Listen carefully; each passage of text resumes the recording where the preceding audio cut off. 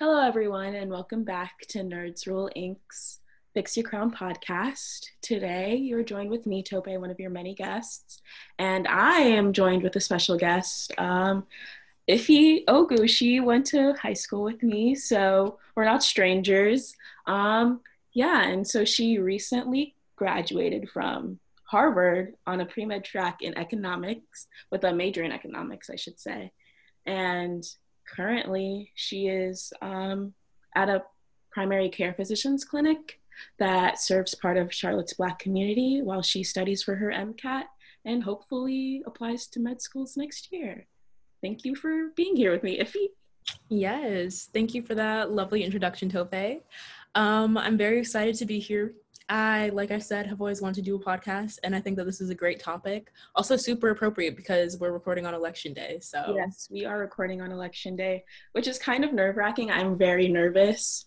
By the time this airs, we'll probably know who the president is, but yeah. I'm very nervous. I hope our country still exists by the time this airs. So I really do. Hope there's not a civil war tomorrow, but only time will tell. Yeah. Me and Iffy have voted early, which is good. I hope everyone that is tuning in voted, and I hope that it went well. You live in South Carolina too. That was an interesting Senate race. Did you get to vote? Yes, I voted for Jamie Harrison.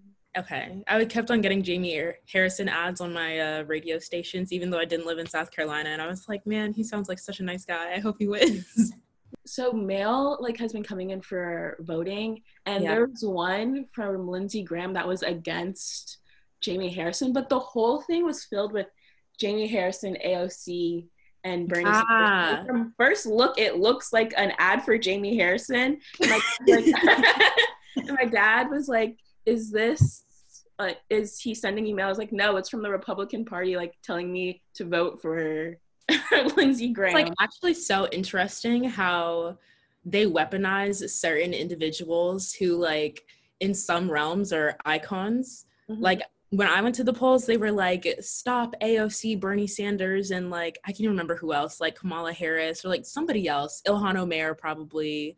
And yeah, they throw in Jamie Harrison. I don't even think Jamie Harrison and AOC necessarily have the same politics. I don't know if they'd have the same approach to policy formation. I don't know whether they'd even agree with each other on stuff. But the fact that the Republican Party will weaponize individuals like that just to lump them in by association, make them all seem like evil radical leftists, it's such a bizarre approach. There's an ad that's running in South Carolina where it's Jamie Harrison interviewing Bernie, and he says he's a socialist. So you're a socialist. They cut that part, and then they go to Jamie Harrison complimenting him, saying he's a good man. And then he was like, Jamie Harrison loves socialists. Don't vote for him. It actually, I don't know if the rest of the country is like this, but it's really embarrassing to see the political ads that run in the South because they actually will chop and screw anything together. And their entire basis is just scare tactics on things that are not real. Yeah, I know in North Carolina, Cal Cunningham, I'm tired of hearing that Cal Cunningham cheated on his wife. I know, exactly. They're just literally, I got a text message today. I'm actually going to read it because it was kind of ridiculous. Let's see. What did it say? It said, if Cal Cunningham will risk his family to have an illicit affair, then what else is he willing to risk? North Carolina cannot trust him. Say no. And I get text messages like that every single day. And I'm like, I also think that cheating on your wife is a horrible thing to do. But, I don't know if our current president is a much better example for how we should be trusting our politicians based off of the way that they treat women personally. Exactly. It's just funny that they're running those types of ads when our actual president has done far more severe things than that. Exactly. Donald Trump, I guess, had the decency to at least divorce his wives before he decided to marry new young ones. So There we go. We haven't actually announced our topic for today, but we will be talking about Iffy wrote a letter along with a couple of Black alumni from our high school, Charlotte Catholic High School, that is a call for school reform in racial disparities that we've seen in our education system. We both have been a part of the MAC system. We both know that there are problems within the system that have kind of been detrimental to people of color that have attended those schools. And before we dive into that topic, we want to go briefly over an overview with there has been a great rise in intolerance for racism. And I think the catalyst for it all really started in May. I mean, many people have been home during the pandemic, and I think that it has had us all realize that we have just been complacent, like just allowing these things to happen. And so May 25th, 2020, George Floyd was killed by a police officer, Derek Chauvin, while three of his colleagues stood by and watched him do this. He had his knee on his neck for over 9 minutes. And after this, there was an influx of protests worldwide, in fact. I know Charlotte still has been protesting. I don't think there has been a single day where they haven't not been protesting. I was in downtown the other night, like last week, and I still saw protesters.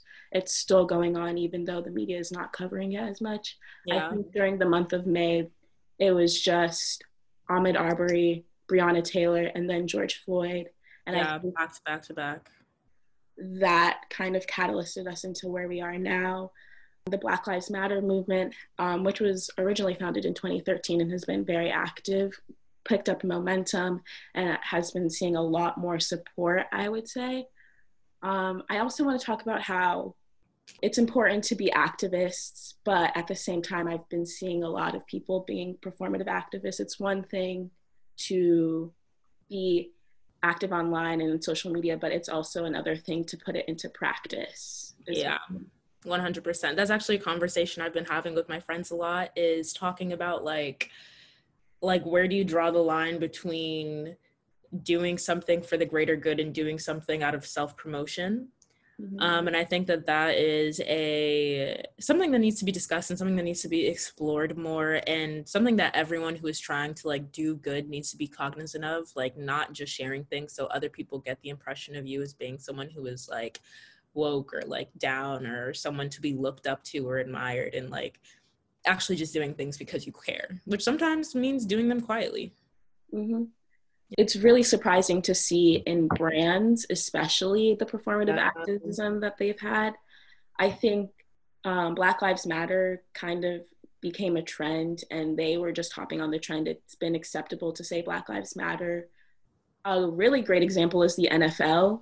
Yeah, I don't even watch football, but for years, Colin Kaepernick has been taking a knee, and he stopped playing football because of it, basically. Yeah. And now the NFL is like, yes, Black athletes matter, Black lives matter. And it's kind of a slap in the face when one of your players was trying to bring awareness to the issue of police brutality.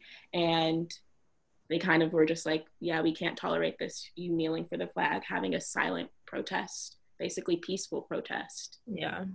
I thought that was literally disgusting.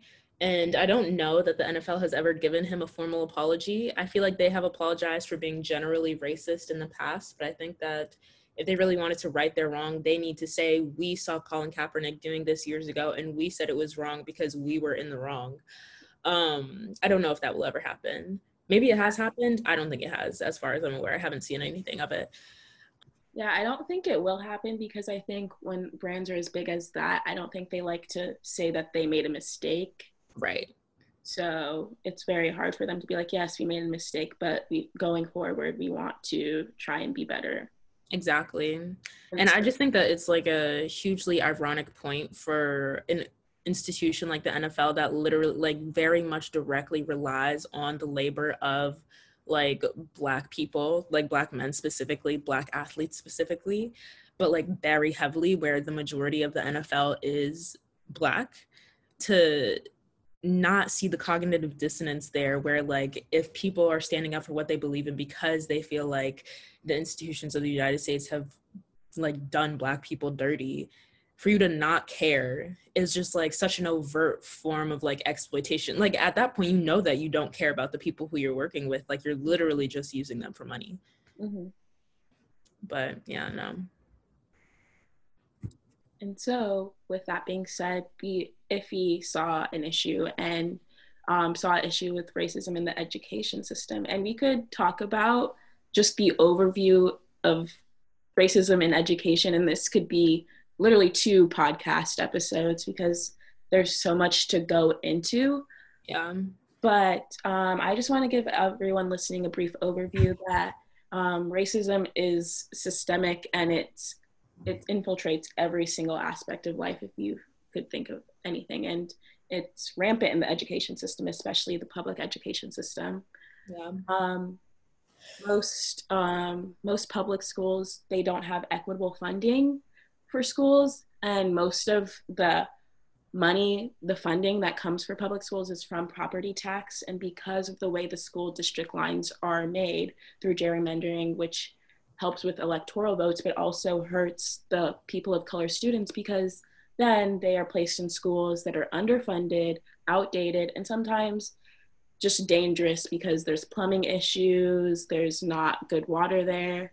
Yeah. And it kind of affects their education. If you go to a school that is underfunded and doesn't have updated textbooks, you're not getting the education that you deserve as like a US citizen or just someone that is going to public school in general. You're there to get an education. It's kind of hard to do that if everything is outdated or there's funding to do that. No, that's so true. Like, you and I were in like a place of privilege to be able to go to the school that we went to, despite the fact that it had many problems and was, some might say, traumatic.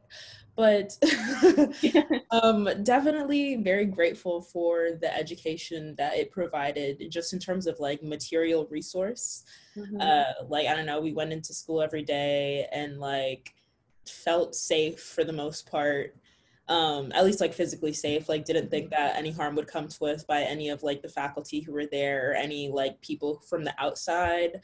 Like it was like a secure building. Like we also like had all of the books that we needed for school. Like we had, like, for example, I talked to one friend who, she's not from North Carolina, but she told me how she was in AP Chem when she was in high school, and because her school didn't have enough funding, she literally had to like do like private fundraising on her own to be able to get materials to do experiments to be able to finish AP Chem. And I'm like, that's ridiculous for a school to not be able to offer a course like as basic as like AP chemistry, literally because they don't have like lab materials, like they don't have chemicals, or they don't have like beakers and test tubes. Like that's insane. But that's like the types of things, like the types of disparities that legitimately exist between different schools, especially in the public education system, where you have like, I don't know, neighborhoods that get millions of dollars in funding in neighborhoods where the property taxes just aren't high enough to support people. But I think it's interesting in Mecklenburg County specifically, which is where our school was, that like I learned in 2000, before the year 2000, things were a bit more equitable and the schools were a bit more integrated across the public school system because they had busing rules that were put into place. I think like from the legacy of like the original integration of schools like in the South. And so with the busing, like it ended up kind of mixing people who lived in different neighborhoods because the neighborhoods were really segregated. And so then the like outcomes between different schools were like good. And like it's interesting because when you talk to like older Black people who live in North Carolina, like they'll talk about how schools in like the west side of Charlotte like used to be good, or they used to be better, and now they've gotten quote unquote run down, or quote unquote like not as good anymore. And it's literally because like in 2000 the state senate of North Carolina decided to vote to end the busing, so that way the schools would go back to just being like exclusively regional. And that probably also was a huge gerrymandering time, where all the were redrawn, and like the South of Charlotte was probably kept like a certain way, and then Myers Park and Dilworth were just like stuck in there randomly. And because of this, it's basically having de facto segregation. Basically, schools aren't integrated. They technically are, but more so than not, people are not going to be seeing walks of different life. The neighborhoods that they live in. And it'll be most strongly correlated by like income, where students who are from lower income backgrounds will be with lower income students, students from higher income backgrounds will be with higher income students, and like higher income students will get all of the benefits of that. Another thing that I was actually talking to someone about yesterday was how school choice policies affect these things. Um, and like, it's funny because someone's mom was telling me that the reason why she was contemplating voting Republican this election was because they were pro school choice, and she was like, I like this idea, like, for myself and my son, because if I want to take him out of the public school system and put him into private school, I'll get a reimbursement from the state, for like the $10,000 or $11,000 that he would have been like consuming in the public school system. And like, in one like regard, it sounds like a good idea, where it's like, oh yes, like if your kid's not in the public education system, then that's a way for you to like get a little come up and put them into somewhere else instead. But at the same time, that's not an equitable system. Like, you'll be pulling thousands of dollars away from the public school system with every single kid who decides to leave, and then like shrinking the pool of like resources that can then be reallocated to places that don't have enough on their own. And also, like, that's not like a reasonable option for people who live in like rural areas where you'd have to drive like literally miles to be able to get to another like better or viable school option. But that's like another like, I don't know, very like neoliberal like approach to schooling and public education that some people are very in favor of, because on paper it like sounds like, you know, the nice, neat libertarian thing to do, but realistically it does end up screwing over like helpless kids, you know? Yeah, it does. And then on top of that, not for us, of course, the school that we went to, there is just such an amount of surveillance. There are cops in schools. Yeah. There are cops in schools that basically were put there to protect the students, but at the same time, it's making Black students feel less safe. They have all these cops there, but then they won't have counselors, they won't have nurses, they won't have psychologists. They aren't doing the work that needs to be done beforehand to even prevent all of the steps that cops are supposed to be there in for the first place.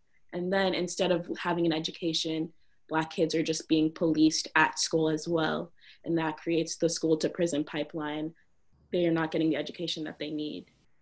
The other day was listening to the radio. I can't remember where it was. I feel like I was on a long road trip, and I was either going to Mount Holly, which is like a small town that's north of Charlotte. It's like much more like small towny, like rural, or it was when we were on our way back from Chapel Hill. But either way, we were like in a rural part of the state.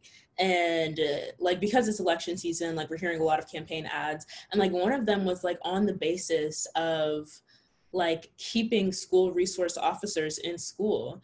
And it was like this lady, and she was like, our kids deserve to be safe at school, like make sure you keep your school resource officers on, like a fight to keep them funded in our schools, like they're doing a good job for our children.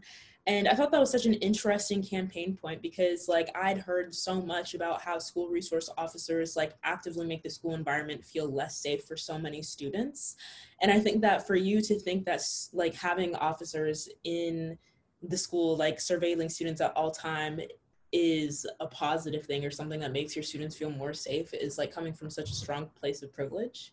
Yeah, for them, cops are seen as someone that keeps them safe, but it's not the same for everyone of every background. Cops aren't, they don't keep everyone safe, as we've seen. Sometimes they're the antagonists. And in schools, they very much are antagonists. They're not really protecting, they're just policing children that are there to learn. No, exactly. One of my friends actually is really into like education reform, and she, gosh, I wish I knew where this was. If you follow her on Twitter, her name is at Nelly Midwest. So that's Nellly, like Nelly, like the artist, and then Midwest. And probably in her media somewhere, you would see a video of this like infographic that she made talking about student or school resource officers in schools and like the effects that they have. I wish that I could find like a link to it directly. If I can, I'll plug it at some point in time, or I'll send it to you so you can share. But it was a really, really informative infographic, especially because I hadn't known that much about them because we didn't have them in our school. And I think that says a lot also, like the schools that end up having them, the schools that don't. But yeah. Okay, so now, is there anything else that you would like want to add to the discussion about racism in the education system before we get into? I mean, there's so much that could be said, but let's go on with our stuff. Yeah. Okay. So on July 3rd, you sent out this link. You plugged it on your Instagram, and it was a link tree that led to a letter urging the Diocese of Charlotte to commit to immediate changes within its schools. Mm-hmm. And so we are part of the MAC school system, which is basically the Mecklenburg area Catholic schools. So we did go to a private school up in the Charlotte, North Carolina area. And a little bit about MACS. It's a school system that's made up about 9 schools, ranging from elementary school to high school and pre-K included. And the schools that we ended up going to, you went to Holy Trinity, correct? Yeah, I did. So Holy Trinity is the middle school, and then that basically pipelines into Charlotte Catholic, which is the high school that we attended. I live in South Carolina, so I went to St. Anne's Catholic School, which originally did also transition into Charlotte Catholic, but they started their own high school. And so now they're part of like the South Carolina Catholic school system. So it's the same, but not the same, different dioceses. Yeah. So on July 3rd, if he sent out this letter, and I'm going to read it to you guys, July 8th, actually, sorry. July 8th, she sent out this letter, 2020, addressing the Diocese of Charlotte, and I'm going to read it for you guys.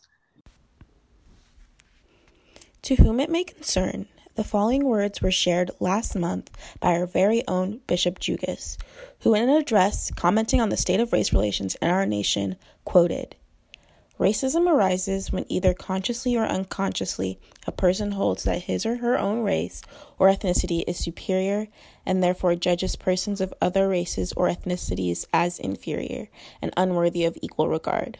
When this conviction or attitude leads individuals or groups to exclude, ridicule, mistreat, or unjustly discriminate against persons on the basis of their race or ethnicity, it is sinful. Racist acts are sinful because they violate justice. They reveal a failure to acknowledge the human dignity of the persons offended, to recognize them as the neighbors Christ calls us to love." End quote. These words are particularly relevant in light of the countless instances of racist violence and abuse suffered by Black people across the nation. However, while acknowledging the racial injustices at the forefront of national conversation, we have held a mirror to our own community and believe that there are also issues of race much closer to home that must be addressed as well. We, a group of concerned Black alumni who have graduated from the MAC system, are writing to you to express our collective disappointment with the way that the elementary, middle, and high schools of the Mecklenburg area Catholic schools have dealt with racism. Many former and current Black students of the MAC system have had negative experiences specifically because of the racism that the MAC system has often left unchecked, despite the fact that the MAC's organization claims to be witnesses to the love of Christ for all persons, and that they shall not discriminate on the basis of race, color, sex, age, physical condition, national or ethnic origin. In the spirit of encouraging our schools to live up to this statement, we are demanding that changes be made as soon as possible to address these issues. We and other Black students who have passed through the MAC system have faced countless instances of racial insensitivity and race-based aggression. We frequently feel uncomfortable in our classrooms because of the sentiments of our classmates or our teachers. When these instances arise, generally our complaints are not valued by our teachers or the administration, and changes are not made. Subtle and overt racism from students, parents, or even an indication that the culture of the MAC system does not embrace such values. The lukewarm response received in response to the pain of Black students and families in the school system is insulting and unacceptable. In addition, we do not see ourselves represented in our educational experiences beyond the low rate of Black retention, which is due in part to the poor job the system does of caring for Black students. We do not have Black teachers or mentors available to us in school. We do not learn about our histories or the contemporary issues that are pertinent to us in our classes, and we do not see representation of us in the church or taught in religion classes. The statements above provide a brief summary of the issues that have plagued our school system for years. Many of us could go into much more haunting detail about the things we've both witnessed and personally experienced that have harmed us. And in fact, if the leaders of Max are confused as to what kinds of issue its Black students are dealing with during their time in the system, a short list containing anecdotes from some students has been compiled and can be read in the other document accompanying this letter. In response to all of this, we as Black alumni of this system believe that there should be system-wide reform. It is the responsibility of the leaders, administrators, and educators of the Max system to try to form students into members of society who engage respectfully with Black people and all members of society, and who ascribe equal dignity to all individuals, whatever their background or any other aspects of their identity. However, right now, the system is failing to do so. The reform we would like to see should occur at all levels, at all schools, from pre-K through 12th grade, among the faculty and the administration. We demand curriculum reform for all ages of students, designed to impact students with a worldview that mitigates any ignorances and learned prejudices. We demand greater education on the part of faculty and administration about what racism looks like in schools and how they should be handling it, not only when it comes from students, but also from themselves. Finally, we demand a system of accountability to be put in place to ensure that the goal of improving Mac's racial climate is constantly being upheld in all of our schools. This goal, improving Mac's racial climate, is imperative and should be the personal responsibility of every single faculty member, administrator, the office of the superintendent, the clergy, and the non-Black families belonging to this school system. These demands feel especially relevant given our current political climate, in which the fact that Black lives everywhere are systemically undervalued is becoming a mainstream issue. In order to help facilitate this cultural shift in the Max system, we have drafted a document outlining several actionable items that the school system should implement as soon as possible. There are numerous suggestions for changes to the curriculum at all grade levels that will integrate anti-racist thinking into the education system. There is a proposal for the introduction of a diversity position in the office of the superintendent, as well as the introduction of an independent body in order to create mechanisms of accountability. There are calls to hire more Black faculty members and suggestions for how faculty can better serve Black students. There's a call for all students and faculty to undergo diversity training with a professional cultural consultant. And there are several other items to be considered, all of which we believe will be integral to the successful adoption and development of a welcoming and holistically pro-life culture at Max. Pope St. John Paul II once said, "Racism is a sin that constitutes a serious offense against God. As an institution, united under the body of Christ, making the concerns of our brothers and sisters our own concerns and taking action in the face of injustice is our calling from Christ himself, who told us that whatever you did not do for the least of these, you did not do for me."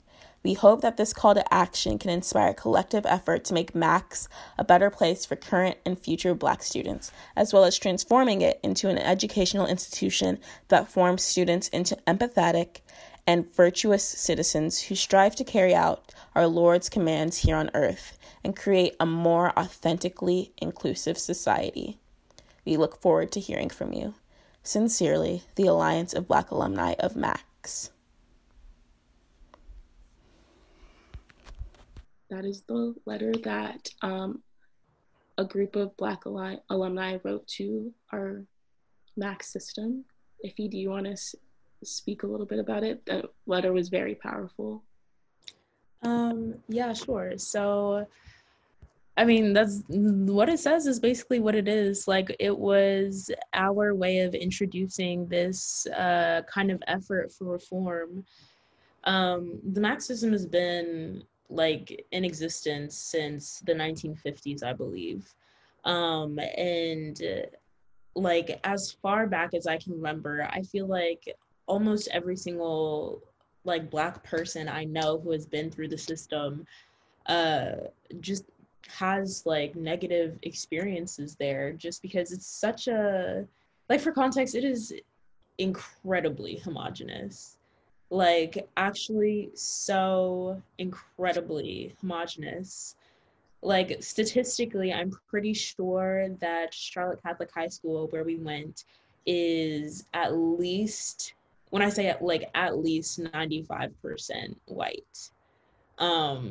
Perhaps 2% black, maybe 3% anything else. Um, and then obviously being a Catholic school is overwhelmingly like Catholic.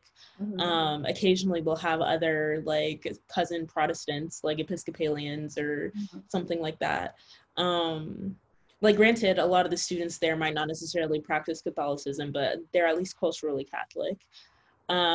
It's like overwhelmingly upper middle class as well.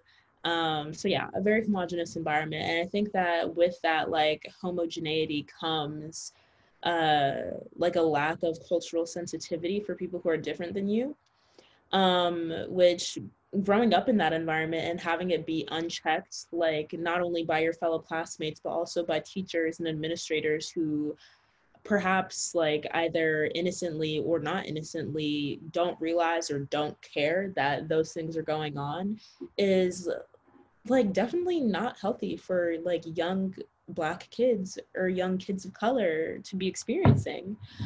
Especially when you're growing up, especially in elementary school.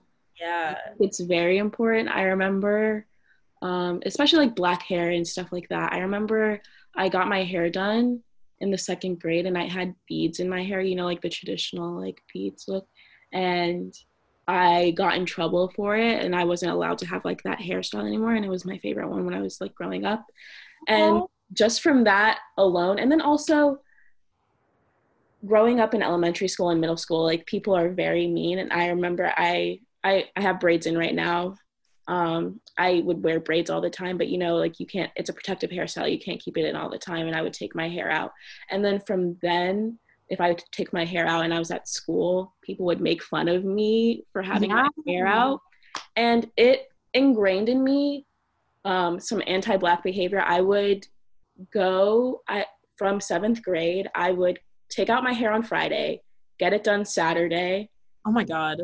So I wouldn't have to go to school without my braids in because I just didn't want to deal with that harassment. And it took until like senior year for me to unlearn that and like actually learn how to do my own hair.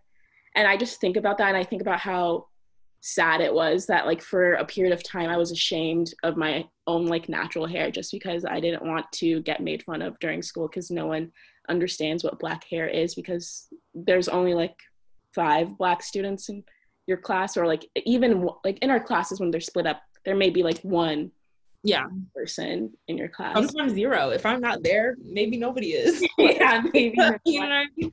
No, but that's so true. And I feel like having this conversation, I always like to like contextualize these things because I feel like in the grand scheme of the world, like this is not the worst problem ever. Yeah. And also like there are other like worse issues of racism or like more lethal forms of racism, like, you know, like going to an under-resourced school that is like actually physically dangerous, or like having like officers who like harass students. But still, I feel like people don't quite understand how like emotionally jarring that is to experience. Like for people to make you like internalize so much hatred of yourself, to like not mince words about it. Like that's what it does to people, is that like so many people go through there and they go in like a beautiful, young, resilient, like 4 or 5-year-old, just like precious, like young Black kid, and you come out the other end and you like, I don't know, have so many like emotional scars and like have so much like trauma and like damage, and like you don't see yourself the way that you should, all because like people chew you up in there and then spit you out. Not to be super dramatic, but like, you know, like it's not a good feeling. And like I don't know, like already being like the odd one out is difficult in and of itself without other people pointing it out to you constantly or like making you feel actively bad about being different. And so that's actually something that we discussed. Like if you want to go into like kind of the reform document that we made. So if you noticed in the letter that Tope read that she said that in response to this, we we talked about basically like coming up with like a series of suggestions that we think that need to be implemented effective immediately. And so that series of suggestions is actually all outlined in a document. And in the document, we basically explicitly listed out the different ways that racism manifests.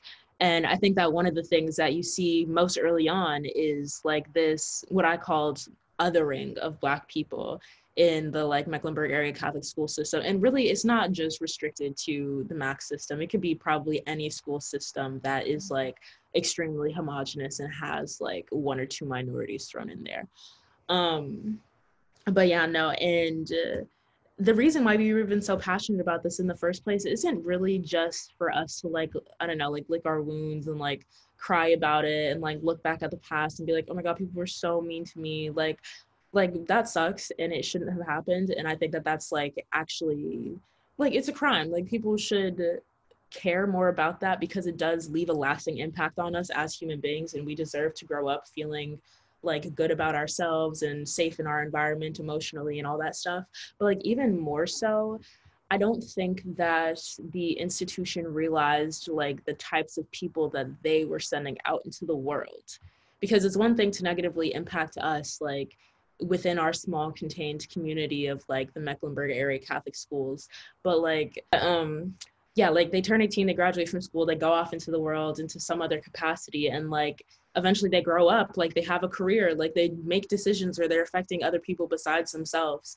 And in the event that they need to, I don't know, like work with someone who is different than them, they should be able to do that without causing harm to them. So, yeah. Yeah, I think you're very correct. I think what really opened my eyes to how homogenous it was our senior year when we had to take Gov. Yes. Oh, God. We were, I love that we were in that same class together. Yeah, we were in the same class together. I remember, I want to bring up a specific discussion that we had with one of our teachers who I loved, which was one of the only good teachers at Catholic, basically. Is this our AP Gov teacher? Yes. Yeah, what a wonderful lady. She brought up the discussion about whether reverse racism was real. And I remember saying that it wasn't real, and that now that I'm looking back on it, the word in itself, like to say reverse racism, is inherently saying that racism only affects minorities in the first place. And I was saying that reverse racism doesn't exist because racism comes from a place of power, and being Black, we don't have that power. And I remember so many people fighting me on that. Literally, actually get so heated. Because in the definition on Webster's dictionary, it doesn't include institutionalized, it doesn't include power. And I was like, it doesn't matter, but that's what racism is. Like, right. I can be prejudiced, but like me being actively what you consider racist will never hurt you in your future. Like what you're saying, these kids are coming out of Catholic, being 18, getting jobs, becoming bosses, and their implicit biases that they might not know about, or they could, or explicit biases that they do know about, are affecting other people that are trying to make it in this world. And it's funny it was so funny during that class, because I remember one kid was like, well, what if it's an all Black company and they only have Black people, and then it's like an all Black country? I was like, yes, and in that instance, that doesn't exist in the world that we currently live in. Yeah, they would be racist. So what's good? That Gov class really opened my eyes, because up until that point, I think I was living in my own little bubble of friends. I didn't really, I kept to myself most of the time, so I didn't really know the opinions of everyone else at school until that class. And it made me realize that a lot of people are out of touch and don't see the amount of privilege that they have. I think out of touch is like the biggest key phrase that I wanted our administrators to take away from like the letter, was just that like so many of the students who go to our school do not exist in the real world. And that's not even to say that like, I don't know, like me at age 18 was like, oh, so worldly and like knew so much and was just like such a sage, like let her teach everyone. Like, no, but like the way in which people had actual just fake conceptions of reality and like did not know anything outside of themselves is like just so troubling. Like the things that people would say were wild. Like why, like people talk about like, I don't know, like someone made that one comment about like all immigrants looking the same, and that's why we shouldn't like have immigration reform that allows people to become US citizens, or why we shouldn't accept refugees. Or like one person was like, oh yeah, what if we accept refugees into the country and then one of them like bombs the mall while my sister is there? And I was like, what are you talking about? Like, Yeah, I think what's really important, like what's really funny about these discussions is people bringing up hypotheticals that just don't happen. exactly. And ignoring the actual real life things that already happened that objectively disprove them. Like your sister is much more likely to get shot by a white boy in school. Sorry to say it, but that's just the country, that's the America that we live in. So because it's interesting to see how everyone's wording was like they were basically afraid of immigrants, afraid of anything that's different, and they haven't been exposed to Black people, to other minorities, people that have different religions than them. Exactly. And I went to the University of Miami, which I don't think is that diverse either. It's still basically a PWI. Yeah. But I think just that little inkling of getting out into being in a actual city, because it's not really a college town, it's a city of itself, is exposed even me to more like new realities of what we actually live, like the world we actually live in, and everything that's happening and going on. And I hope that people that actually went to college have unlearned some of these things, but I can't say what's happened and what they're doing now. No, that's the thing, is that like I think that college does a lot of the work of like getting people to unlearn what they know about the world, just because people come from such insular communities, and that's like not always your fault if you like grew up in a place where everyone is the same as you, so you just don't know certain things. But I do think that I think that our education system should make more of an effort to try and make citizens who at least know how to like think critically about situations. Like it can do research about the world on their own and like formulate an opinion that's not just like based off of fear mongering or like, I don't know, what they say on like whatever news station your parents listen to, or literally is just like a regurgitation of like whatever rhetoric like your parent or grandmother like tells you. Yeah. And I think especially it needs to start with the teachers, because I think some of the teachers don't know how to talk about tough topics. Yes. My sister currently goes to Catholic. She's a junior, and she says that every time her teacher brings up slavery, which is like what they're learning about now, he's like, slavery. He brings on a different voice, and he doesn't know how to talk about it in a real way. Yeah. I think that if you can't even talk about what's happened in the past, how are we going to make the future any better? Like, you should be able to talk about race in the classroom and have an active discussion and have actual students participate in it.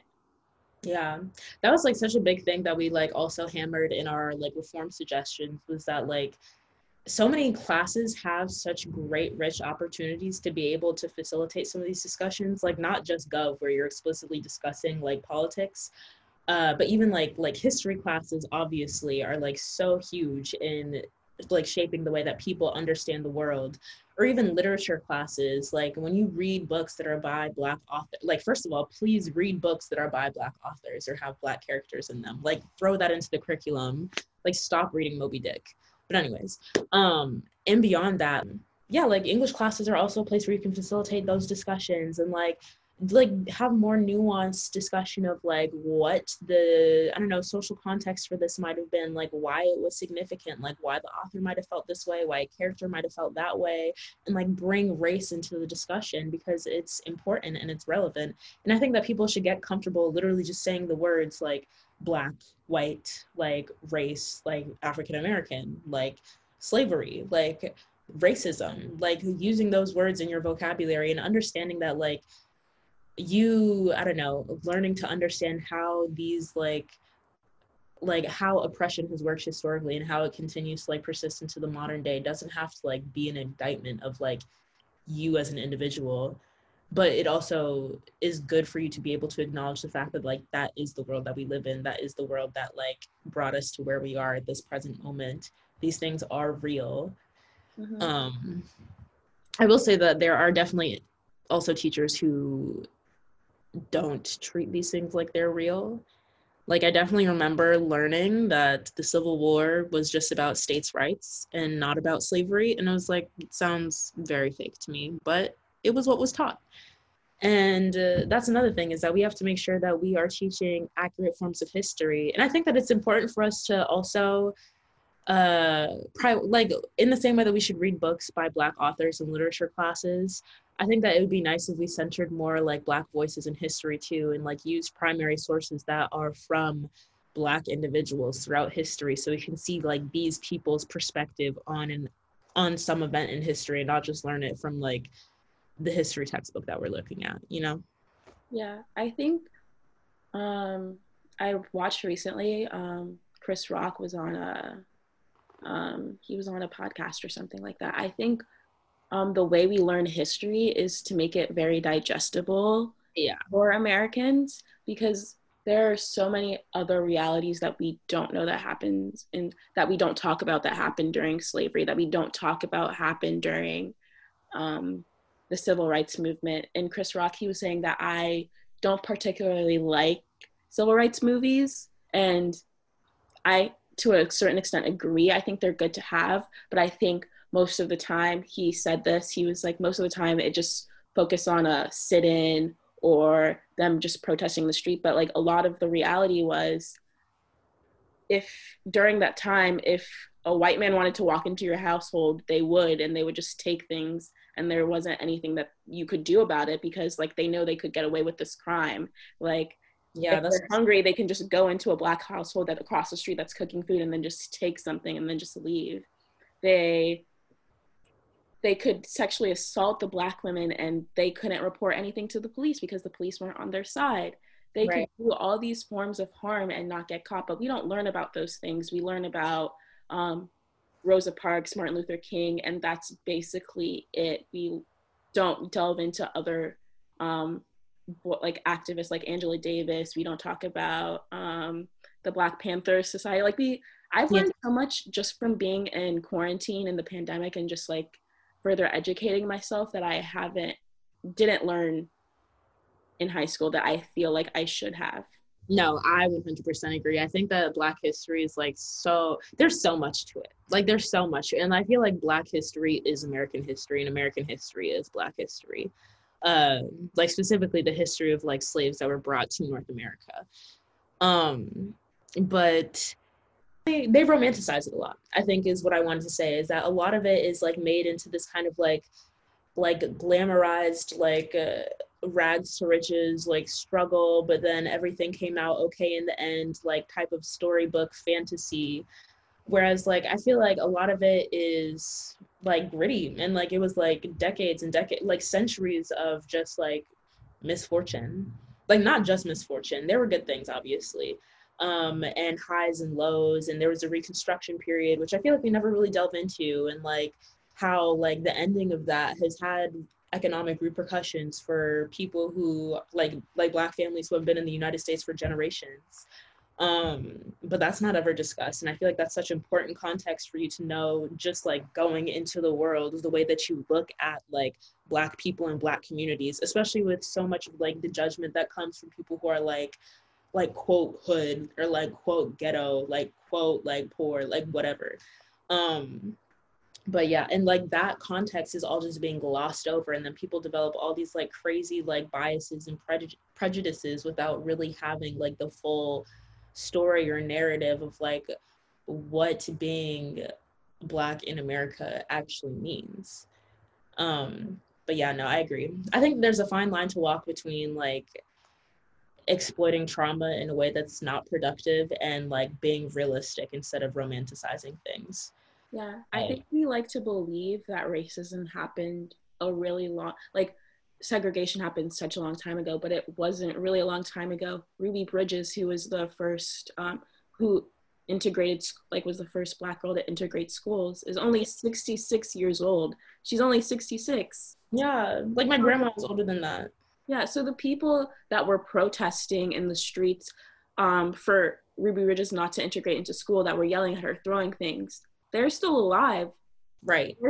There's it's not like it happened so long ago that these people are dead, that they're not alive, that the biases aren't being taught. Like, they're going to teach it to their children, and their children are going to teach it to their children, and we have to try and break that cycle by instituting things that will help people form their own opinions. No, exactly. I 100% agree with that.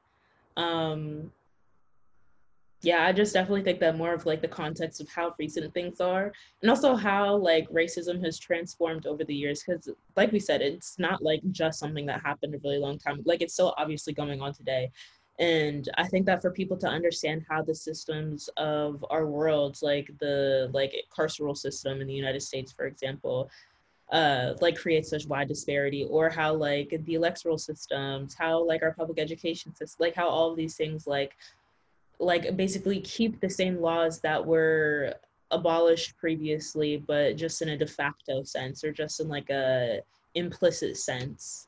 I think that that is like important context to give to people. Yeah, if people aren't seeing the racism directly, they don't think it exists, but there are things within our laws that are still uplifting the racist things that existed previously, even if they aren't saying it right to our face. Exactly. I also think that for us, oh, sorry, what were you going to say? Oh, no, you can go ahead. This is like kind of a shift, but I also think that it's interesting being in Catholic school specifically, because there's like an aspect of social teaching that also is like emphasized in our curriculum. Like, we went to religion class every single day for all 8 semesters of high school. And every single semester of religion is different. And one of them, at least, is devoted to social teaching, if not more. But I feel like we never really discuss like racial justice or racism in our Catholic social teaching classes, and we like emphasize so heavily like being pro-life, like having gone to Catholic school, and then at the same time like saying something like Black Lives Matter is controversial and people won't talk about that in their classrooms, or they'll like actively censor people who try and spread that same message. Yeah, my sister's class, a student made a Black Lives Matter like mural. I saw that. And they took it down. Yeah. Which is just like censoring the student in general. And then to say that maybe if they said it was political, there's other political things that they are kind of giving to us, kind of like saying pro-life, that's political. But we're still learning about that. But why can't a student have this Black Lives Matter thing presented in No, exactly. And like, I understand that like the school is a private institution, like they're entitled to do whatever they want. But at the same time, they also, like, I spoke to someone at the school about it, and they specifically said that the reason they did it is because, like, especially given the approaching election and like the, I don't know, like way that the world is set up right now, like they wanted to do something to remain like apolitical. But I just feel like that was an inherently political decision. Like, having that up there and then deciding I want to take this down, like that is a loaded political decision. Like, deciding, they said that they like got rid of like the Young Republicans and Young Democrats clubs, or like halted their activities for now.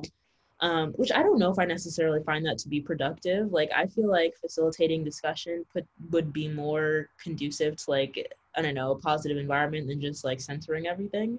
But I also get that that can be hard, and maybe they're just like, we don't have the bandwidth for that, whatever. Anyways, but yeah, no, I just like, I don't understand why like a painting literally just commemorating people who have lost their lives quite obviously due to racism is so inflammatory or so politically loaded. Like, so like, why does it have to be political? Like, why can it not just be a human rights issue? Like, why can it not just be a right versus wrong, or like something that Christ would want versus something that Christ would be against type of issue? Like, I don't think that like Black Lives Matter has to be a phrase that is like polar, like it shouldn't be polarizing. Everyone should at all. But I think that for whatever reason, people have like weird perceptions of it, where they think that it's like either like anti-white rhetoric, or I don't know, because of it's associated with the same, like AOC, Bernie Sanders, like coalition that we were talking about at the beginning of the podcast, like, I don't know, they just see it in a light where they're like, oof, can't endorse that. But the fact that you feel like you can't endorse that, like, that's the very same issue where we were talking about, like, we don't feel valued by this school. Yeah. And your letter got over 500 signatures from alumni, maybe past teachers, and anyone that has read it. And you were calling for the school to implement changes. Have you heard anything back from Catholic at all, or MAC school system? So we addressed everything to the entire Mecklenburg area Catholic school system. We heard back words of affirmation basically almost immediately from quite a few teachers from Charlotte Catholic. I also want to put that out there that there's a lot of wonderful people who work at that school. Mm-hmm. Like, this is not to like bash on them and say like, oh, Charlotte Catholic is the worst school ever. Like, no, there's a lot of great teachers who are there, a lot of really good faculty, but they just have like some systemic issues that need to be handled. But we got a lot of support from them and actually had a meeting with them. Like, they voluntarily elected to bring in me and another friend who worked on like this little project to just get like have a very candid discussion, like see like where could I personally be doing better, and then how can I take these things to my colleagues and like help them do better, and then like how can we help you on a broader scale like make change within the entire system. And so that was really nice. We got words back from the principal of Holy Trinity, which was great. And he said that he was going to share the letter with all of his teachers at the school and have all of them read it and like have discussion about how they're going to do better. We got word back from the superintendent and actually have met with him twice now. And so he's working on initiatives to get like cultural competency / diversity training done. And so he's working to see who would be able to do that for the teachers. They haven't actually implemented it yet, but we have his word at least that he said that that's something that he's trying to prioritize. We have heard from the principal of Charlotte Catholic with regard to that issue specifically about the Black Lives Matter painting, and know that he was in support of like a lot of the initiatives that we had put forth before, and also talked about how he wanted to do diversity training for his teachers and updates to the curriculum. I think the place where we were lacking in response from was really the elementary school, which is like both understandable but also disappointing, because I feel like that's like such a critical time period to try and change these things. I think that there's a lot of like fun and exciting things that can be done with students when they're older, more mature, like have more material that they can work with. But I think that like the like inhibition of like that way of thinking at elementary school age is like so key. And so it was kind of sad to see that like it didn't really seem like anything was being done at that level, or at least nothing that we could see, obviously, or anything that was communicated to us. But there definitely has been something of a response, and there are things that are being done currently. So that's great. Going forward, what would you like to see? I know they haven't really implemented anything yet, but I see that they're making strides to make changes, and that's amazing. But like, what would you really like to see happen? Like, what changes specifically would you like to see happen? I'd want like a I don't know, racial or like race and ethnicity like oversight committee to be part of like the school board, for them to have people to be able to like hear cases of like racial injustice at the school, or like oversee like the implementation of all these different changes, just to make sure that there's like a body within the system that is like there to hold people accountable, or like full-time diversity and inclusion like staff. I know that at other like private schools, they have those integrated into them. And so I think that that would be really beneficial to see. I'd love to see like a big overhaul of a lot of the like content that we look at in school, in terms of like literature, I don't know, like films that we watch, materials that we use for learning in the classroom, especially in history, social studies, just to get us like learning new things from new voices as opposed to only hearing like the same narratives from the history textbooks. I'd love to see classes be more discussion based.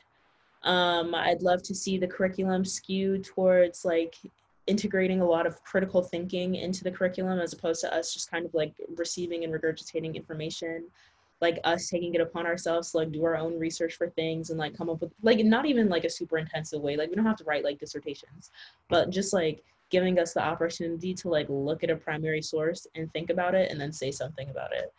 I think would be great. I think like really helping teachers and administrators become more aware of things that are racially insensitive, because it's not every single thing that is overt.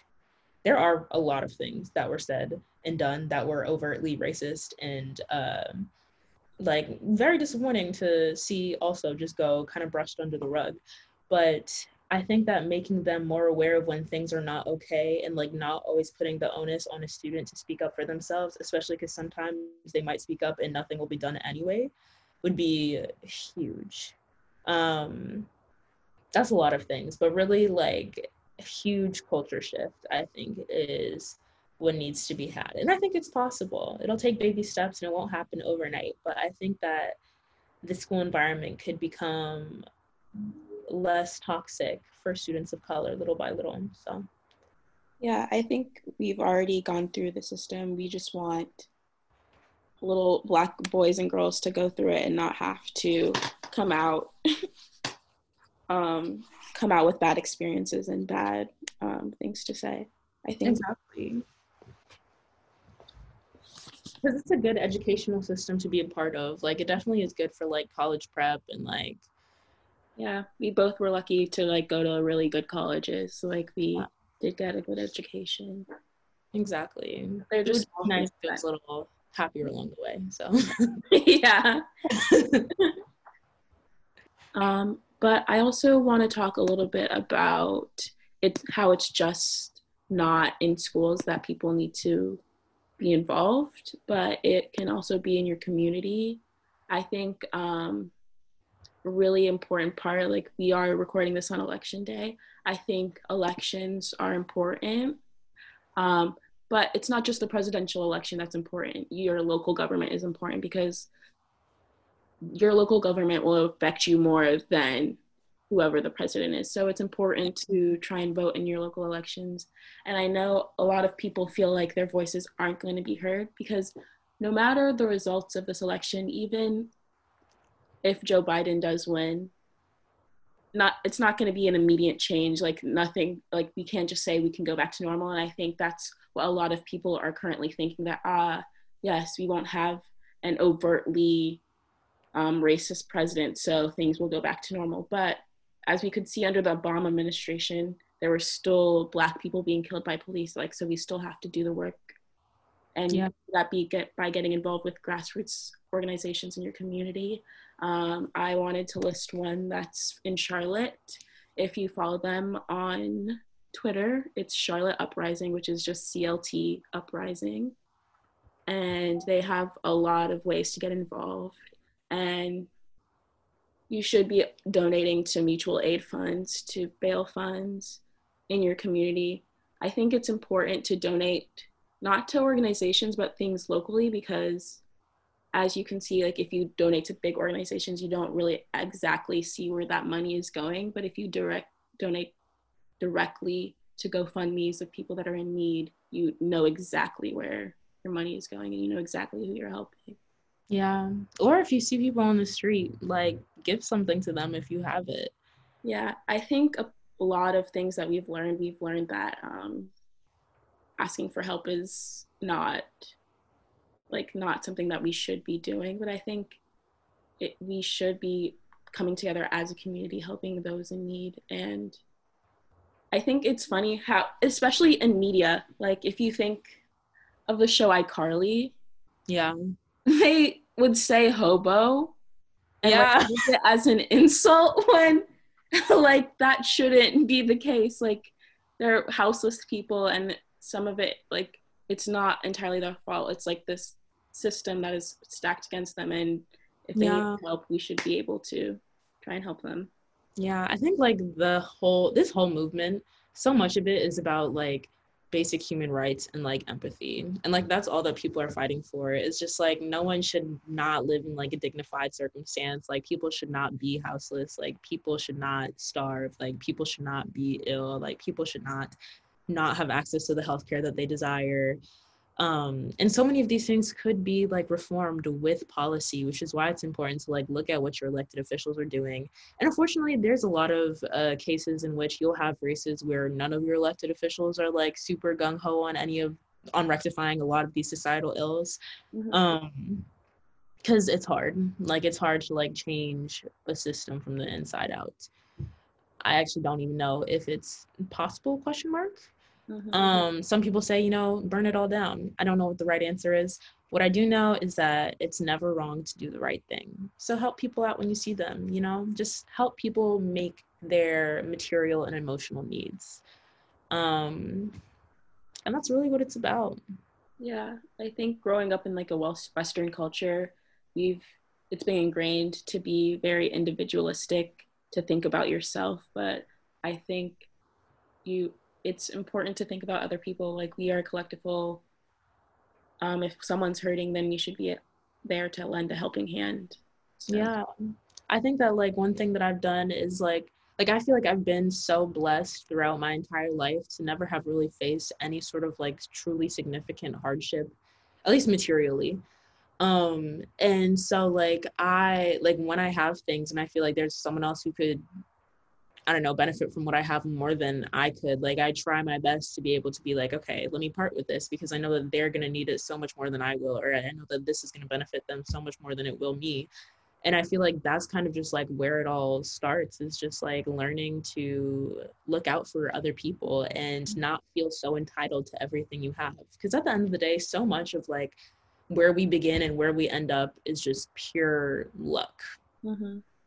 Just pure luck. Like I did nothing to be born into the family that I was born into. Like that was God literally being like, all right, there she goes out into the world, enjoy. Yeah. And like that dictates everything for you. So I'm like, I don't feel entitled to be like in the position that I am, and I don't think that anybody else should have that same state of mind. Which is why, you know, we just need to be a nice little village and take care of everyone. So yeah.